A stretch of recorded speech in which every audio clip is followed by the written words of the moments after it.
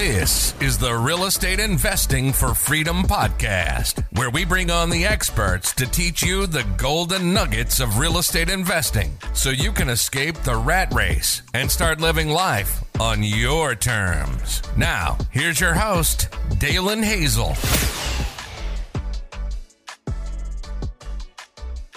Hey everybody, and welcome back to another episode of the show. If you're new or returning, I'm glad you're here, and you tuned into a good one because I sit down with Clay Hepler today, and we go all into the cash flow banking system. What does it mean to build lasting wealth for generations, and what are the families like the Rockefellers and those wealthy families doing to preserve their money over time? Because, you know, it is said that the first generation earns it, the second enjoys it, and the third squanders it. So we definitely don't want to end up like that. We want to build lasting wealth for generations. So we talk all about that. We talk about acquisitions, how he's finding deals today. He's also house hacking a triplex, so we could go into that. And just overall good stuff, a gambit of topics that are very relevant today. So make sure you stay until the very end. So with all that being said, I welcome onto the show Clay Hepler with The Creative Capitalists. Clay, welcome to the show. How are you doing today? I am doing tremendous. It's a little cold here. I'm talking to you from a 3-unit, an old, Pittsburgh mansion. And unfortunately, when we bought it, we didn't have the money to put in insulation. So our furnace is working hard, but I can feel the draft here in my podcast studio. Wow. So you haven't insulated it yet, huh? Yeah. So last year, unfortunately, when we originally purchased this property, our contractor took the $10,000 from us that was allocated towards insulation. And so it was kind of like the last thing that we had. So we were like, well, I guess we're not going to have insulation. We'll just put in really high efficiency furnaces. And it worked, but not as well as it could have. Yeah. Now all the units have that issue or just yours? So as you know, physics, heat rises, right? So we're on the second floor, okay, and our first floor tenant is like sitting pretty. Our third floor tenant has a smaller square footage, and we put a furnace above him. So basically the heat comes down into his unit. So it's actually pretty effective. But the way that our unit's structured, for some reason, it's just the worst unit. And so we have like this wind tunnel of draft that comes in through our walls. So you know what? It was a good first house hack, but not you can't get everything right on your first deal. No. And you're house hacking. I mean, you're doing it. So I'm sure it's worth colder temperatures for sure. Right. It's all worth it. Well, cool, man. Welcome to the show. And why don't you tell the listeners a little bit about yourself and when your aha moment in real estate came about? Yeah. I mean, so that's a really great question.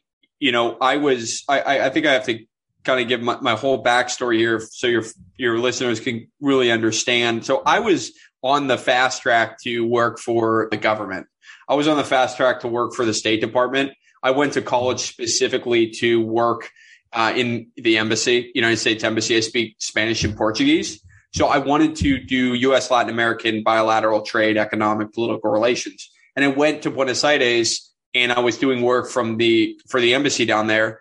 And it ended up really just not working out. I was like, I don't want to stamp passports for 5 years just to get a raise. So I dropped out of college for a semester, and I said, hey, I just want to take some time off. And that time off turned indefinite. I haven't gone back yet. And during that time period, I joined a family business, which was a luxury chocolate business. So we sold chocolate to higher end specialty shops, think about like Whole Foods, but like smaller Whole Foods, small businesses, and, hotel chains, like 4-star, 5-star hotel chains. And when I was doing that, I met this guy that was, basically owned a bunch of businesses in the Washington, D.C. area, these specialty shops. And this was kind of his like retirement gig. He had like 7 businesses, specialty shops. And I really befriended him. And he was a centimillionaire. He was the first centimillionaire that I ever met. And for those who don't know in your audience, that's someone who with a net worth of over 100 million. I think it was like 120 or 130. And he originally taught me about how wealthy people operate and think. And he taught me about like a family office and like, advisors, investment advisors for real estate, for different private placements, for insurance advisors. And he taught me about accountants and attorneys and this whole world that like I didn't know of. And he said, "Hey, Clay, I befriended him, and he's like, you should start learning about real estate." So he gave me Rich Dad Poor Dad, as you can imagine. That's like the book to start out. And, after that, I just consumed about, Bigger Pockets, like all the content, and got into real estate last year. And I was like, this just makes too much sense to buy a house and live in it and have your rent being paid. So that was my first foray into real estate. I actually left my family's company to join a firm, a real estate firm. And like 4 months into real estate, or 5 months, I got this property under contract and closed it a couple months later. So that was my first experience into real estate. Oh, yeah. It starts with being around the right person. And, for me, it was like I was running away from something, what I didn't like at my job. For you, it was like you were running towards something that you thought was a new venture. So I think it's interesting how people like get into real estate for different reasons and different motivations. So, well, cool. And so once you left the family business, you said you went into a real estate gig. What was that gig like? Yeah. So I had a bent toward, hey, I want to go and provide value to someone so I can really learn this kind of a hands-on approach. So I joined this firm, really great firm locally in my market, which is Pittsburgh. And I just helped them do some multifamily deals in the first year, buying sort of, mom and pop sort of multifamily deals.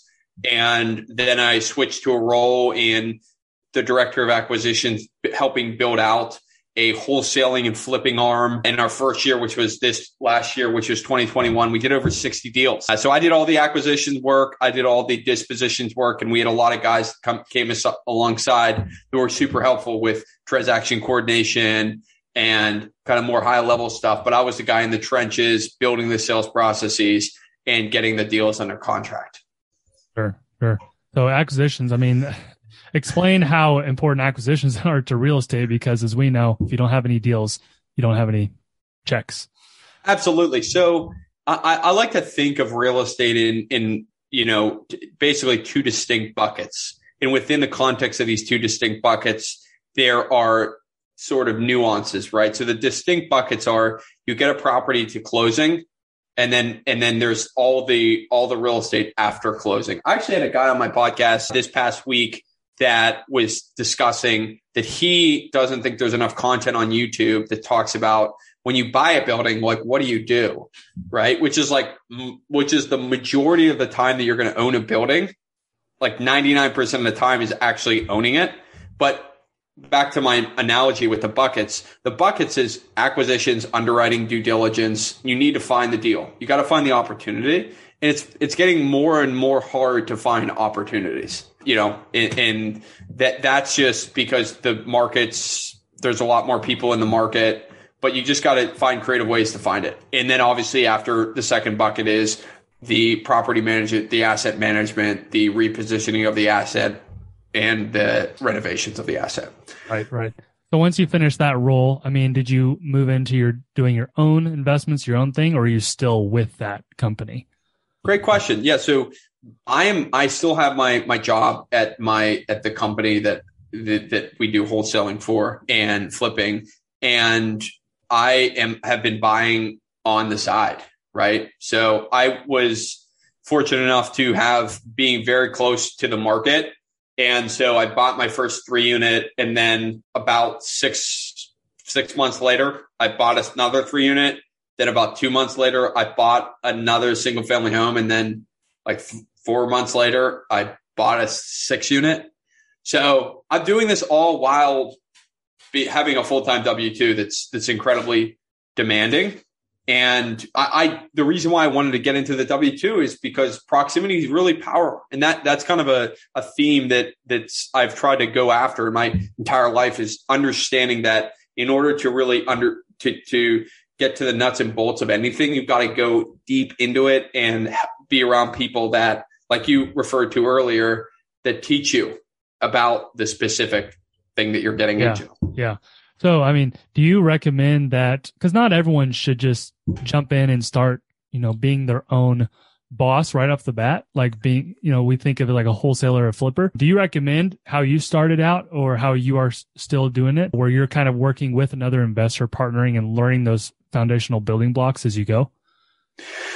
That's a really good question. I think that you have to know who you are, right? In real estate, we see the 500 stories about the guy and gal that just went out on their own and they did it, right?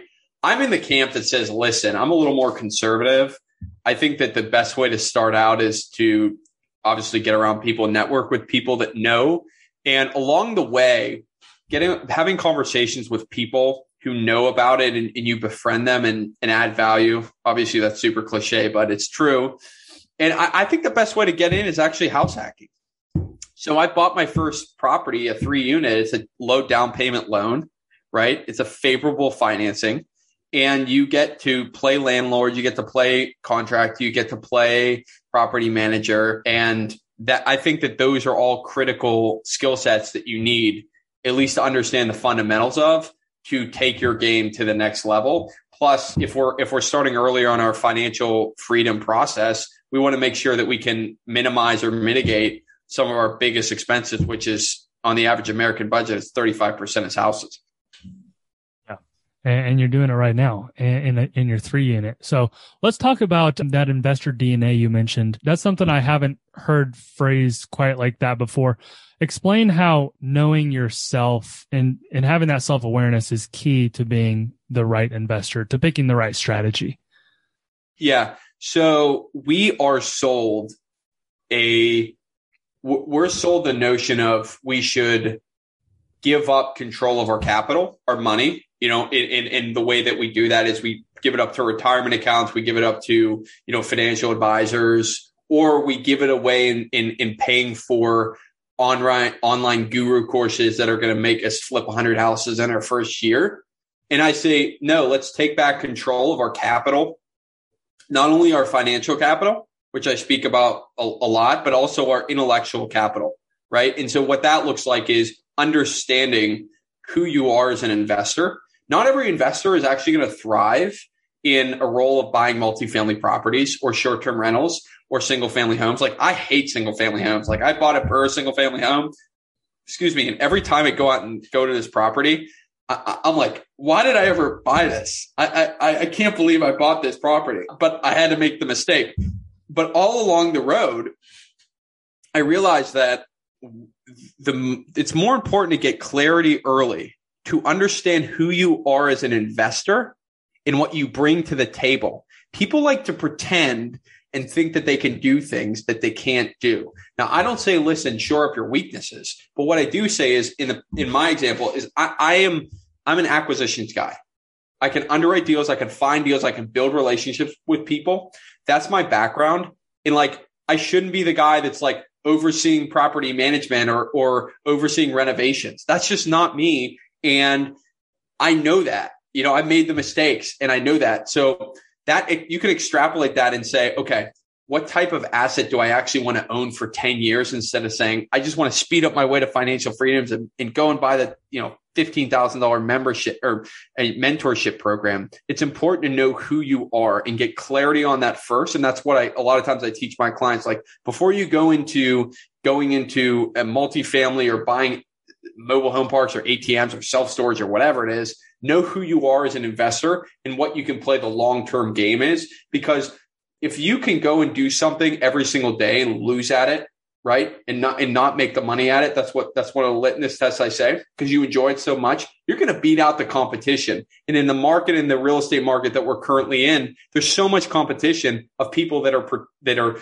they're not following their core investor DNA, and they lose. Yeah, because there are so many strategies, and from my perspective, I mean, I would say that to somebody, buy your first deal, whether it's a home, a condo, or just buy it and then, figure out what you like and don't like. Obviously don't buy a bad deal, but figure out what you like about that and what you don't like. And as you know, with multifamily, you have the privilege of wearing fewer hats because the scale's bigger, but just knowing that investor DNA, a good way to do that's journaling. I mean, daily journaling can do that for you. 100%. And then, just taking, learning, talking to people that you look up to, they can kind of be your guidepost. What do you think about that as well? I think journaling is very helpful. Yeah. One of the things that I've actually heard, and this is not in this specific context, but asking people that are close to you, what do you think are my gifts? What are my core skill sets, like my 3 top gifts? Mm-hmm. And what you can do is, if you see what your gifts are from these people, you can say, oh, you're really good at talking. You're very personable. You're really good at talking to people, or you're detail oriented. And then taking those top specific gifts and then applying them to whatever context you're applying them to related to your investing journey. Mm-hmm. It's going to save you so much heartache. It's going to save you so much heartache. I know guys that, spent 5 years buying single family homes, and they realized 5 years later that it was like the worst decision that they bought single family homes. They're trying to sell them all now, and it's just a pain in the butt. So, do that homework up front to get clarity on who you are as an investor, and it's going to make your life so much easier. Exactly. Yeah. I love your approach to that, investor DNA. So let's shift gears and talk about this strategy you're very passionate about. And I've never even heard it phrased this way. So maybe you can start with the definition and then go from there. But what is cash flow banking? Right. So I have to tell you a little bit about how I originally heard about this concept. So I'm going to go back to the conversation that I had earlier about my mentor. So I realized that, in order for me to get to be as wealthy as this guy or more, to have financial freedom, and most importantly, abundance, I needed to think and act like the wealthy. You and I both know that real estate is amazing, right? Like, real estate is tax advantage. You got cash flow, you have depreciation, you have appreciation, you have debt pay down. I mean, it's one of the crown jewels assets that you can invest in if you're an American, right? If you're a United States citizen. But one of the other crown jewel assets, it's not even an investment vehicle. It's a savings vehicle. And very wealthy families like the Rockefellers, the Rothschilds, and the Romneys have used this specifically designed life insurance to warehouse their money, to put their money in that gives them 4 to 6% uninterrupted interest on their money. And then they take that money that they would have flown into a bank, a normal bank, and then they go in and leverage it to buy real estate, to buy businesses, to pay for marketing expenses. And they use the cash flow, the value, the production that they got from investing in those assets to pay back their own personal bank. That's what I've learned. There's so many other benefits to it. There's creditor protections, there's guarantees, guaranteed growth, guaranteed on the principal. There's a death benefit that you can pass to your heirs tax free. It is a really amazing saving vehicle that has been used by the ultra wealthy and can be structured in a way that can accelerate our path to financial freedom for any person. Yeah. So kind of go in a little bit deeper, because from my upbringing, I've raised with Dave Ramsey, and so I always bought term. And so what's the difference between this? And obviously you're not making money we're not pitching you on anything, because, you're not selling this. This is something that wealthy people have used. It's all we're saying here. So I want to dig deeper on this strategy. Is it you buy a whole life insurance policy, and then you just wait and it goes up in value, and then you can leverage off of it? Great question. So I agree with Dave Ramsey. The whole life insurance that is sold by your local Northwestern Mutual or Mass Mutual agent is an atrocious way to save your money. And so I agree with him in exactly what he says. The reason why I agree with him is the way that he talks about the structuring of these policies, of a normal life insurance policy, is different than the way that I structure it. So the guarantees are, you have to pay a premium to pay for your life insurance. When you pay a premium, which is like a mortgage payment, you can think about this as a mortgage payment. You pay either monthly, quarterly, or annually. When you pay in that premium, you get a cash value growth in your account. Now, conventionally, when you use a whole life insurance that is not structured for early cash value, it takes years for their actual to be cash value to show up in your account, which is for any real estate investor and for any person looking to get to financial freedom, that's a huge no-no, right? Because you're getting a negative return on your investment for 15 years. You don't have it doesn't catch up for 15 years. The way that we structure them, we add term insurance, we add riders to the policy themselves. So all that means is we have the base policy, the premiums that you would pay to get the life insurance. And then we have basically these additional things that we put on the side of the life insurance policy that give you early liquidity. So instead of waiting, 10 years to get to get part of your money back, in the first year, you get access to 70% of the money that you put in. Okay. So people will hear that and say, whoa, wait a second. I'm not getting access to 100% of my money. And I would say, listen, I felt the same exact way when I originally heard about this.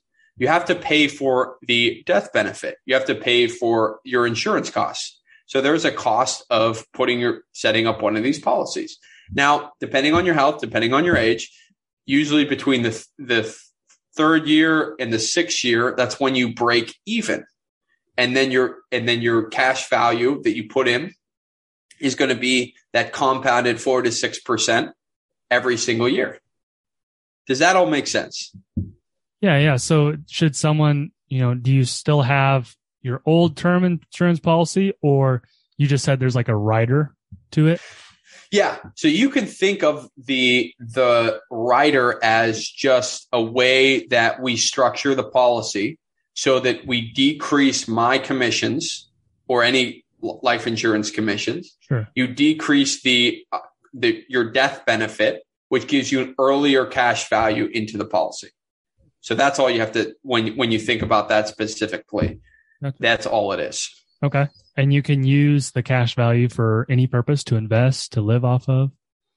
So here's what I do with it, because I eat my own cooking. A lot of times, specifically with these types of products, people just sell them and they don't use them to invest. Yeah. So what I do is I put my specific amount every year into it, and then I take out policy loans and I invest in my deals with them. So I took out policy loans to buy this single family burr that I did, and then I refinanced and paid my policy loan back. Okay. So my money is still in my account working, and then I have that asset, right? So it would have been a similar sort of situation if you just would have used cash. But if you look at over the long period, 20, 30, 40 years, the amount of compounding of your money at 4 to 6% is millions of dollars of difference in terms of the amount of capital that you can have in your own banking system. Right. Huh. So it's like you have like a forced savings account, you're paying for your insurance, and it's like an IRA that you can tap into at any time, essentially. Exactly. It's like an IRA without any sort of the governmental regulations to pull out the capital. Right. And the really good thing about it is you define the payback period. Mm-hmm. So I always analogize this. It's very similar to equity in real estate, right? Mm-hmm. So if you have a home equity line of credit, which I do have on one of my properties, or a line of credit on one of my properties, when you pull out a line of credit, you can go and buy something. You can buy whatever you want with it. You could do the same exact thing with the policy loan. I just use it to buy assets so that I can continue to pay back my bank, right? But you can go and buy a car with it. There are ways to use it to buy a car. We can get into that later if you'd like to. And you actually end up winning by using this type of thing for buying a car instead of paying cash. But you can think about it as a line of credit, but you define the payment terms, right? So you only have to pay the interest every year. So say you take a $100,000 loan out, you only have to pay the interest. So if you have a big business expense and it's going to take you 2 or 3 years to get that capital back, right? Say you invest in some marketing, thing that's going to take 2 or 3 years, and you use the policy loan to buy the marketing thing. Well, you don't have to pay back the policy loan like you have to pay back a line of credit or a mortgage. You define the terms, which is really attractive for real estate investors in particular. So they don't have, like, if it's a hard money loan, you don't have someone knocking on your door. So when can somebody expect this little nest egg to get big enough to where it actually starts to move the needle? You can buy assets with it. I mean, I started buying in my first year. You know, when you open up a policy like this, like I said, you have 70% of access to your capital in your first year. So, you know, second year, it's like 80%. Third year, it's like, depending, it could be 95, 90, you know, and then it could break. I mean, then it could break even. So I used it in the same year to do that. Gotcha. And so that's where you were saying, like, by the fourth or fifth year, you know, you've kind of broken even. You can access all your capital. Yep. You can access your capital. And by that period, you're starting to get, you know, 1% in terms of your IRR, 2% tax-free returns. So this is all tax-free growth. So what that means is, you know, depending on what your tax bracket is, it could be, you know, 1 or 2 percentage points higher than if it was just, you know, in a taxable account. Gotcha. Yeah, this has been interesting. So, like, where can somebody learn more about if they wanted to take out one of these policies? Yeah. So, you know, I have my podcast, Creative Capitalist. You can get me, you know, Clay at Creative-Capitalist. You can email me. You can text me. I give out my phone number, 724-708-6677. Text me, call me. I love to talk about it. It's not right for everyone, but for a lot of, especially entrepreneurs, real estate investors, it's a really good thing to implement. Cool. Well, let's shift gears here and talk about, like, how you think long term. Before off camera, we talked about your vision of helping 10,000 entrepreneurs reach financial freedom, and what really got you into thinking big and thinking, like, long term like that. Right. So it's all a core part of my investor DNA. Right. So I love real estate, but real estate doesn't get me up at night, you know, keep me up at night and get me up in the morning. It's just boring, blocking and tackling, great cash flow. Love it. But I unfortunately never really experienced total financial abundance in my life. You know, my family lost pretty much everything in 2008. And before that, we lived pretty well, but I was never in a position to experience a lot of financial freedom. And I think that we, as human beings, are at our best, at our highest self, when we are financially free. And when I say that, I mean we give back more. We're more open. We go and invest in more experiences. And the moment that when I talk to someone and I help them with something like this, and the moment that I see that it clicks and they say, yeah, I'm going to get the financial freedom, and the amount of relaxation that they have, and they say, you know, I can go and be a better dad or a better mom, or I can take one of my goals is to take my mother and my father on an all-inclusive trip to Lucca, Italy. I mean, I'm talking vineyards, I'm talking the best of the best, and I can't do that now. I can't. Now I'm close to it, you know, hopefully sooner rather than later.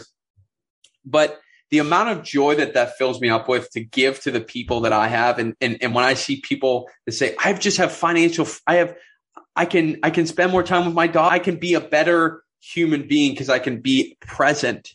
I'm not constantly thinking about scrimping and saying and delaying my life and deferring it. And that's such a shame, because we're meant to experience, we're meant to give back. And this is sort of my way of thinking, hey, you know, I believe I was put here for a reason, and I found it.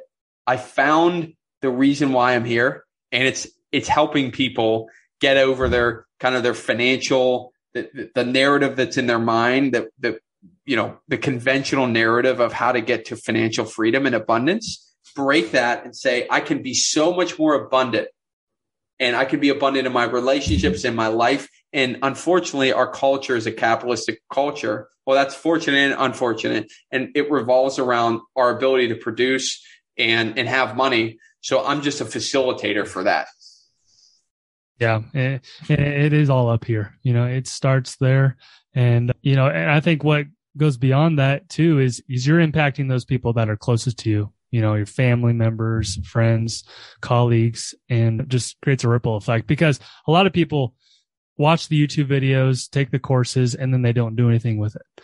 So it's another level to see, to hear back from people, oh, this is what I did with your advice. And I'm sure that's been very fulfilling for you. I mean, what would you do if you were totally financially free? What would be the first thing that you would do? So I would do more trips, give more. And not that I don't give now or don't take trips now, but it would just be more abundance. It would be more frequent. And surely that would lead to more happiness, because those magic moments are repeated over and over in quicker frequency rather than once, twice, 3 times a year. So that's for me, that's abundance. And so how can somebody begin to build this abundance mindset and eliminate the scarcity mindset? Yeah. So I was not always like this. Actually, the moment that I flipped the switch in my head that I need to change the way I view the world, because scarcity is the greatest destroyer of wealth.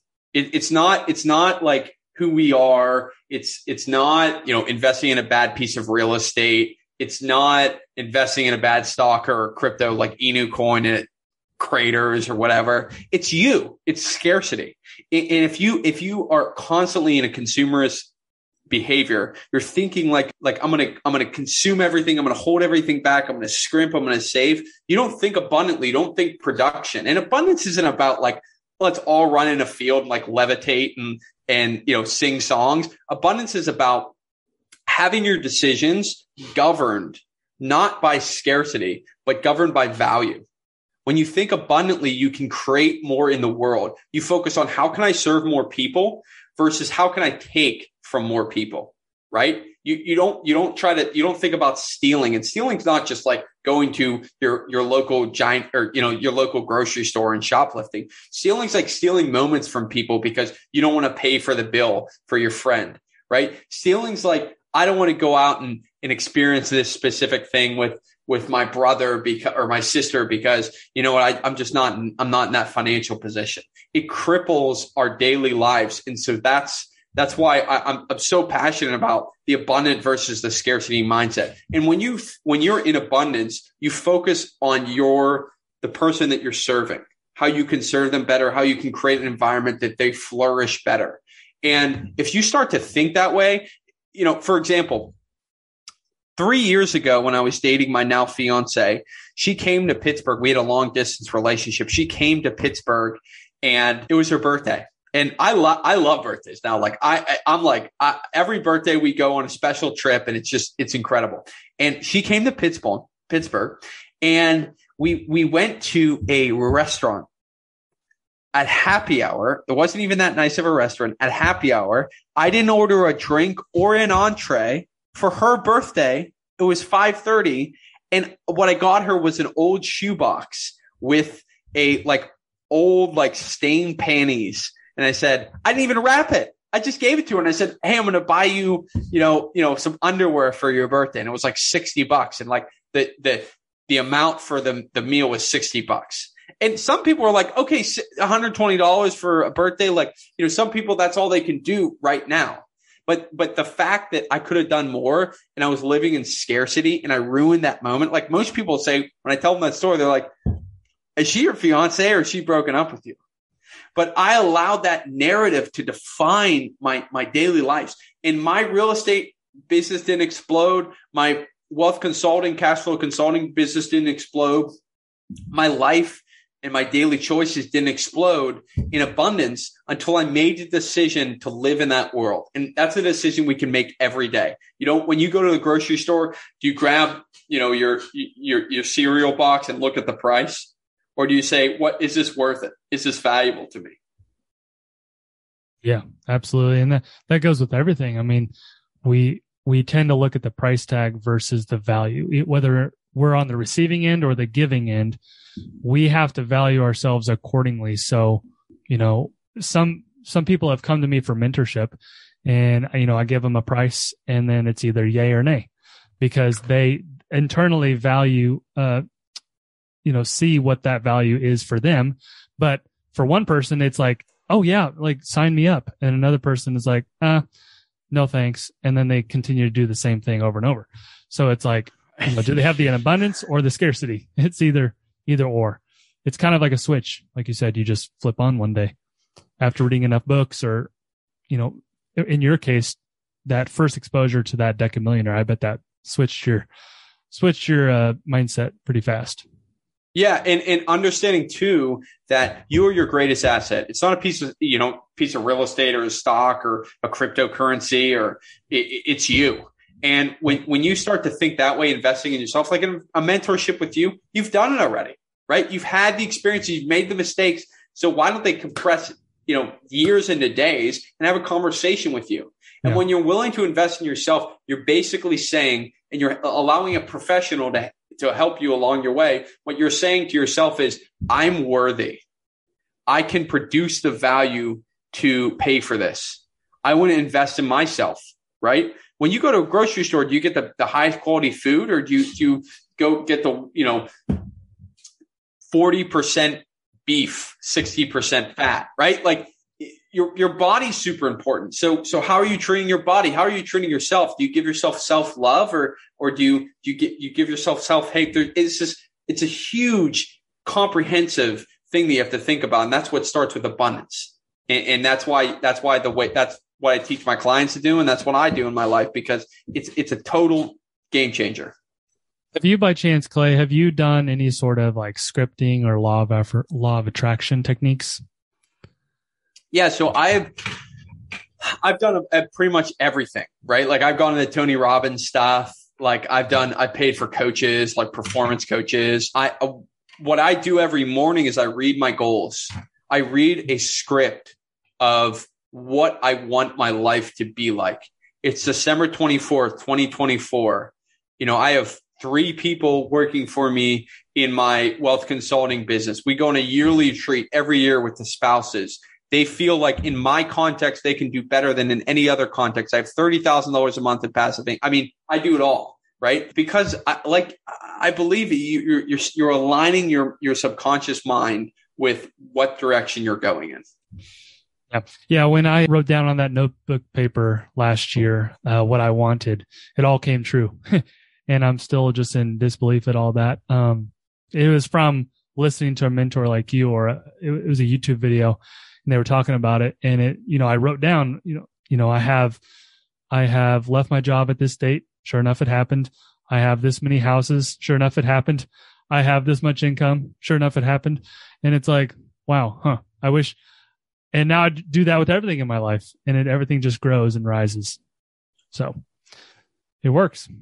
It starts up in your head. It totally works. And, the perfect example is in order to hit the next level, what I've realized is it's about intentionality, right? Like if you're going to the gym and you just started going to the gym or just started working out, you could just go in the gym and like lift up dumbbells and like bench press a little bit. And you're like, holy crap, this is so easy, right? But if you've been going there for years and you put in the work, it's intentionality. It's if I lift this, dumbbell this specific way, I'm going to get this specific result. And with food, if you want to be super fit, or in our personal finances, if we want to be fit financially, it's about intentionality. And like you said, the scripting, when you get so intentional about the direction that you're going in and who you want to work with and who you want to be around, you have a vivid vision for your life. It just falls into place much easier than if you're just kind of like throwing yourself around and trying to figure it out along the way. That never works. Yeah. Well, I know we're getting up on time here, but I have a few quick questions, shifting gears. Since your role is as, in acquisitions, any tidbits, any advice for people that are, looking for deals that need help on the acquisition side? Totally. In this market, people respect speed, and speed comes from confidence, and confidence comes from certainty, and certainty comes from intentionality. So you have to know what you want related to your investing goals. Maybe talk to this gentleman here, right? Maybe talk to him about how do you build a plan, right? In speed, understand you got your lending relationships, you got everything going on, and you know exactly what you're going, getting yourself into, and speed wins the game. For example, I just got a 6 unit. I've just bought a 6 unit. I called the seller off Craigslist of all places. I called the seller. The seller gave me I'm like, it was a rental ad. I said, "Hey, are you interested in selling this building?" And she's like, "Maybe, I've been thinking about it." I gave her a full price offer as is within like 2 hours. This is a 3-unit multifamily building that I didn't even go in. Now, I don't recommend that to everyone because I've seen a lot of houses in my day, right? But you need to know what you're looking for, and you need to work with someone maybe that can help you figure that out, or just figure it out on your own. Yeah, confidence is key. And sellers see that through you, whether it's over the phone or in person, more so in person. They can see that confidence. They know if you're a true professional or not by the way you appear and talk. Awesome. Well, Clay, I have a last few parting questions for you, and this is called the triple threat. It's the same 3 questions I ask each guest. The first one is, what has been the app, tool, or resource that's been the biggest game changer for your business? The app, tool, or resource. I like to habit track. I mean, this is probably like a cop out, but I like to visually track my habits every day. And so I just use like an Excel document, but there's like a million habit tracking apps. But I'm really intentional about my habits. Like, what am I doing? Right? Like what's going to move me closer to my goals, and health wise, relationship wise, financially, everything. And so, finding a habit tracker and breaking it down at what you need to do to get there, critical. Good. Question 2, what has been your biggest failure in the last year? And why do you think that happened? My biggest failure in the last year, I think it was not realizing my investor DNA sooner. It was not realizing who I am as a person sooner. I was pretending that Clay Hepler was this, going to be this certain specific person.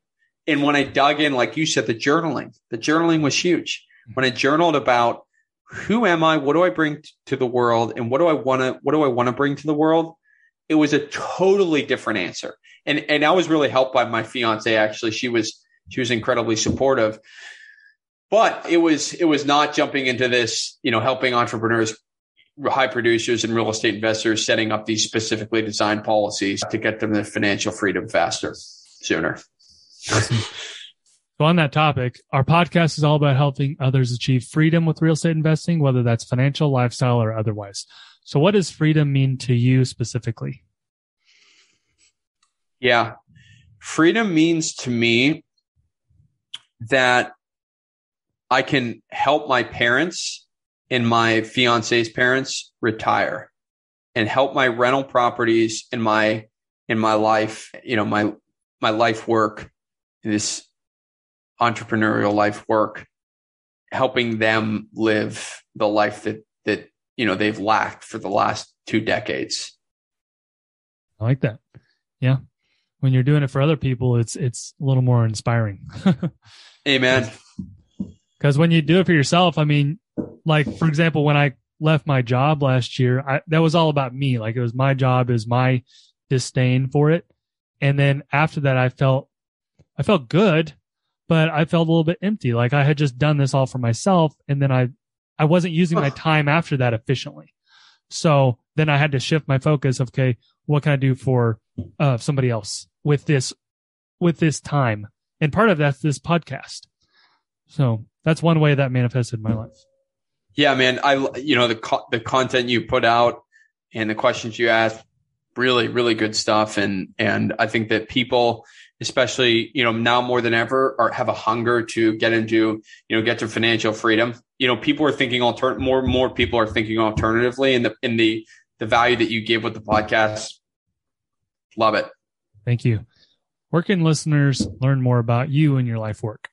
Well, I already, told everyone. I kind of missed the memo earlier. I was like, I guess we're wrapping up the podcast here. Let me but you can get me. My website is creative-capitalist.com. Creative-capitalist. Spell it as it sounds. Clay at creative-capitalist is my email. You can text me at 724-708-6677. I'm expecting some spam calls, but I'm going to pick them up anyway. And I'm on Instagram. I'm on LinkedIn. I'm on Facebook. Clay Hepler. Reach out to me. I love having these conversations. And whether it's helping you guys out with, setting up your own banking system, or just talking to you about, my real estate experience or my alternative investing experience, I love to talk to people about this. So feel free to reach out. Well, thanks for being an open book today. It's been a pleasure hearing from you, meeting you, and learning how you're doing it as a young guy in the profession. So thank you. Thank you for listening to the Real Estate Investing for Freedom podcast. If you enjoyed the show, please subscribe and leave us a review. And tune in next week for the next episode.